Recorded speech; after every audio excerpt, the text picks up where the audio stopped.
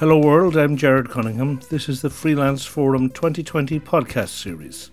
Over the years, the Freelance Forum has been made possible by support from the National Union of Journalists and the Broadcasting Authority of Ireland. This is episode number 7. I'm talking with RTE producer Sarah Binchy about what she's looking for in contributions to the Sunday Miscellany programme, and more broadly about the short story competition run by RTE and breaking into broadcasting in general. Sarah, what can you tell me about how Sunday Miscellany works and how I should go about applying with a piece if I have an idea for it as a journalist? Okay, well, I'll tell you about how it works in the in general terms, and it's still much the same for during the current crisis, but we have certain restrictions, I suppose, on how we're editing and that, which I can tell you about, and recording later. How somebody should apply to get on. Basically, you send in your script on our website, which is Radio 1, rte.ie/radio1/Sunday-Miscellany. There's a tab for submissions, and definitely have a look at those. And you will see word count, which is one of the most important things. We want to see submissions around 800 words. People often write in and say, I couldn't cut it, or I'll cut it if you're interested. We get so many that we need to know that you, the writer, can handle the word count. So I'd get it within shouting distance of 800 words. And we do, I think people are often surprised that this programme is run mostly through on-spec submissions. And I was surprised when I joined the programme that was the case, that it wasn't primarily commissions. But what I have found in the years I've been working on it is that it gives a huge energy to the programme that the submissions come in on spec, and the submissions almost overwhelmingly are from people who are regular listeners to the programme, some of them since childhood. So the submissions are coming from people who are, the listeners and the programme are in dialogue with each other. And that's why I really like to see what is in the post bag. I'm always looking for something that is fresh, new, different, within the bandwidth of the programme. But what a regular listener thinks will suit the programme, that is always of interest to me. You, I suppose, as a journalist, Ger, and a number of the people that would be listening are journalists. They don't like necessarily the idea of throwing everything in on spec. They might say reasonably, why would I go to the trouble of writing something up? My time is precious. I want to know if you're interested first. And while we sometimes can give an answer on that, the answer I most often give is, sounds good, love to see it. Because other than, say, for Christmas, which we plan months in advance, and some live shows, which I do a mixture of seeing what's in the post bag and a mixture of going to writers in that particular place, if it's outside of Dublin, which it normally is. But other than those special programmes, or maybe a big anniversary, I might commission some stuff or a particular theme. But an awful lot of the time, I am very open to what is coming in that post bag. So, and then because it is an editorial team of one, I have a very able and hardworking administration colleague, Carolyn. But Carolyn is looking after payments, correspondence, and various other web stuff, podcast and all that. But I am the single editorial person, and I'm just not in a position to get into correspondence about speculative pieces beyond I'm interested. And then once, so my feeling would be that if there's something you'd like to write, it isn't a huge hardship to knock out 800 words. Obviously, it's a few hours' work, but you can send it in. And if it is of interest, we will be back to you. And I suppose once you have had one piece on, I know your form, and I will be able to judge subsequent pieces quickly. But I would say that even the voices that you hear on this programme all the time, they do it on spec. That's kind of how it operates. And it's what works best for us. I will also say that if you have a piece that's time-tied, you haven't heard from us, you could place it with a newspaper. If we don't take it, just drop us a line and we will give you an answer. But we can't guarantee to give an answer on every single piece because the week is only so long. That was a long answer.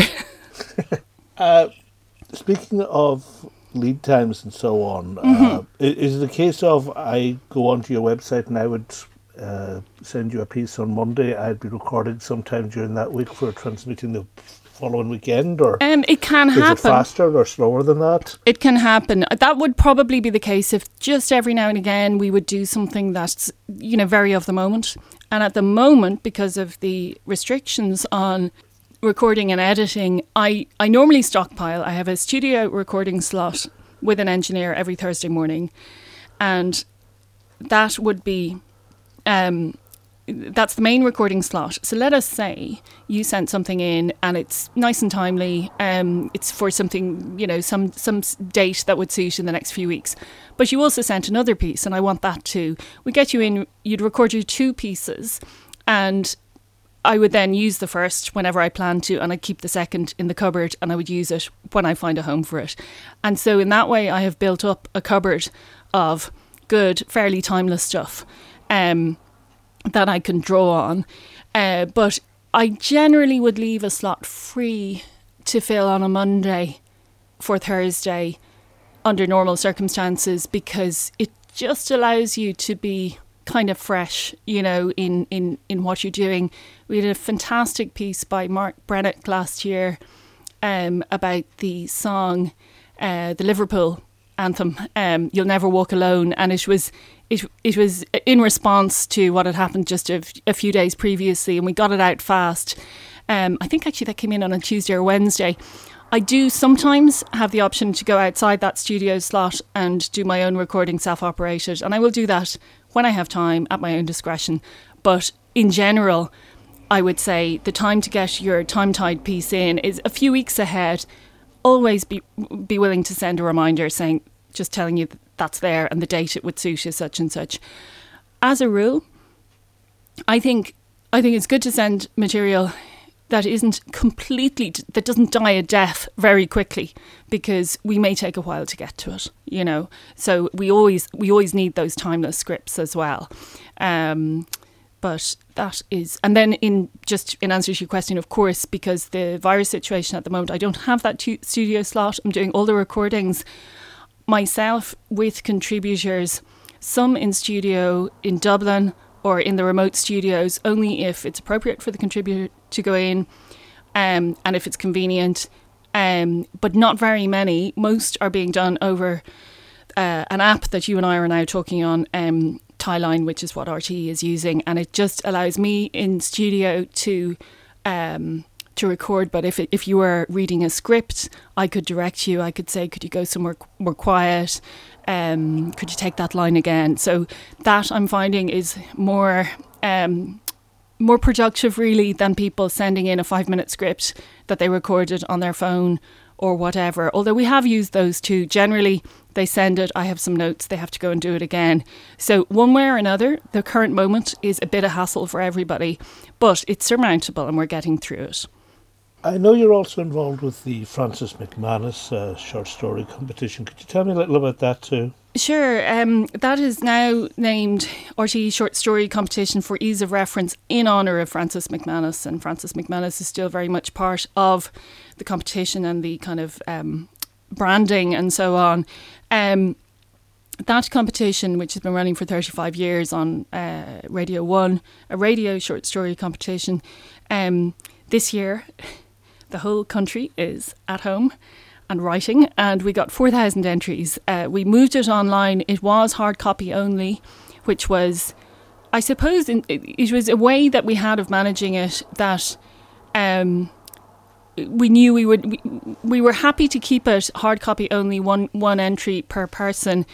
And part of the motivation there was simply, it is one entry per person, but that's a natural kind of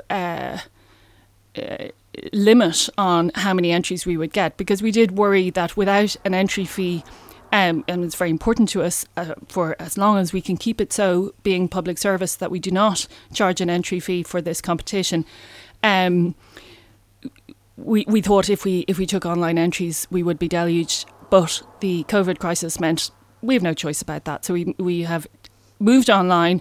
You can still enter by post. Not this year, the closing date has passed, but we will always keep it open, I think, for postal entries. But we took online too, and we got, last year was a record level of entries. It was 2,300, and this year I know it's over 4,000. The postal entries are still being counted, so I don't have a final tally there. So it is a deluge, but we have to live with that. And we have some very able judges and a team assisting them who are reading through all the entries now. And so that judging process is going to take through the summer. And then there will be 10 shortlisted stories which will be produced, read by actors. The judges will make their final choices about the top prizes, having heard those recorded stories. And we will be announcing the winners in the autumn, and we will be broadcasting those stories on Radio 1, usually end of September, beginning of October. We'd normally have an award ceremony. That's a watching brief at the moment. We'll have to see where we are at the end of the summer and what we think is appropriate. But that's where we are with that competition. Okay.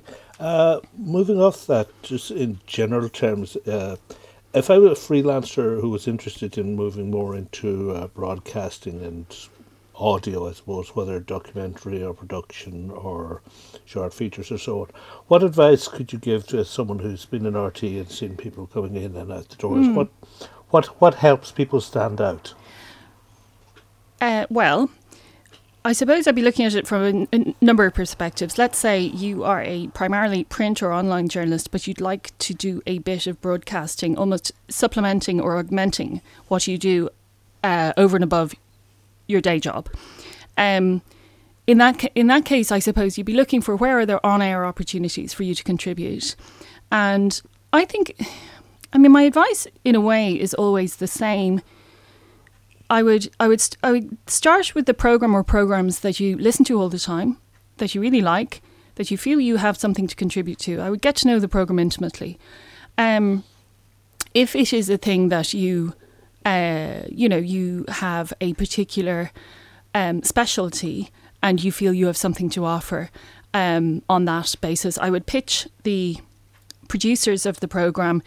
The names of the producers are always at the end of the programme. Generally on a Friday, the series producer is named. I would get the emails for all of them, and I would get the programme email, and I would probably address it to the series producer, but I would make sure everyone else is copied because everyone is busy. But you just want to make sure they have this information. And I would send a brief, the same way freelance journalists pitch everybody, an outline of the idea that you would like to do for them, and a little bit about yourself. I think you could possibly put up to 2 other ideas in that pitch, and I would send that in. If you hear nothing, I would follow up, in 10 days, a week. You might have another idea, but I suppose what I would say for people who want to be contributors, it's the kiss of death to say, why don't you consider me for, your regular film review panel, or you're this, you're that. I'd say go in there with an idea, give something. And once you've done one thing, just go back with other ideas, get into dialogue with the team and think about ways that you can make their lives easier. I mean, that is and that just applies for everything. But let's look at it now from the point of view of somebody who actually wants to work in radio. I mean, I can't really predict where we're all going to be after this current situation is over. But if I were giving this advice in normal times, it would be somewhat similar. I would say, well, okay, let's say you want to work in radio. You might want, ultimately to get a job in here, or maybe you want to develop your skills as recording, doing some research behind the scenes and just figure out where you want to go with your career after that.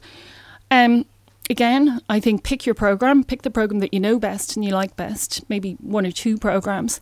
Make your approach. I mean, I have always thought it is not a bad thing to go to a programme and say, I would like to spend a day watching things behind the scenes. Again, can we do that in the current situation? No, but maybe when we get back to something more normal, just to observe. And then I would think about ways that you can offer something. And, solve problems. For the programme. Think about something maybe that they're not covering or that they have only been able to touch on but seems to be an area of interest for them. What can you offer in that regard? I think if people are starting out and they want to get, conversant with radio, there's never been a better time to get your own equipment, to get involved with podcasting and all that. I mean, everybody has the opportunity, I think, to do a bit more on their own bat than maybe people could 15 or 20 years ago. Somebody who can record tape and edit it is a very useful proposition, and who can take direction and who doesn't take a long time about doing that and has flexibility and is willing to go out and do that is, they can offer their services to a whole lot of programmes. I would also, look beyond the kind of 7 a.m. to 7 p.m. schedule, but look at the weekend schedule, look at all those specialty programmes like, there's Seascapes, there's a history show, there's Countrywide, there's an awful lot of programmes that there's not huge opportunities, I would not say that, but, they are open to freelancers. They are also open, since we were talking about writers and people who want to write for Miscellany or possibly write short stories. They're open to scripts. A lot of these programmes, Spirit Level, Arena certainly used to take a short essay. Countrywide would have occasionally a short scripted piece. Derek Mooney's programme. If you familiarise yourself with the schedule, you will see all sorts of opportunities for a freelance with something different to offer, some specialty, some special kind of knowledge. But the principle, I think, would always apply. Just come in there with ideas, solve a problem, don't create a problem. And one of the things that occurred to me just listening as you were listing off all those programs as well is, I think people familiar with the 7 to 7 schedule think of RT as being that, but although that has a huge listenership, the main RT one block, there's also 2FM, there's now the new digital DAB stations and so on, who are all doing interesting things, and those presumably would all be different opportunities as well to look at. Very much so. I mean, and there are programmes on Radio 1 Extra, on digital, there's Lyric, we should mention Lyric, and actually, for anyone who really wants to cut their teeth in radio, I do think making a documentary is the single best way to do it. There's the Lyric feature and there's Doc on One. Now, the Doc on One in particular, and they say it at the end of every broadcast, we are interested in your ideas, you can email us. And I know they are extremely well subscribed with ideas and they're planned very far ahead. But if you have a strong idea and you can work with them, you would be assigned a producer, and you would learn a huge amount about radio techniques, interviewing, recording, editing, everything. So that is a way to go. And beyond RTE, there are stations all around the country that are interested in documentaries. I mean, BAI funded material is appearing more and more across the schedules. It's a very important part of bringing new innovative programming to radio. I don't think, if you've never worked in radio, I don't think you'd be getting BAI funding yourself, but you should check out the independent producers, check out what they are doing, those companies. It is possible that once you identify a company that is doing the kind of thing that you would be interested in, you could approach them, offer your services, see if there's anything they might be interested in working with you on, Anything else, Ger? No, that's great. All right, take care, bye.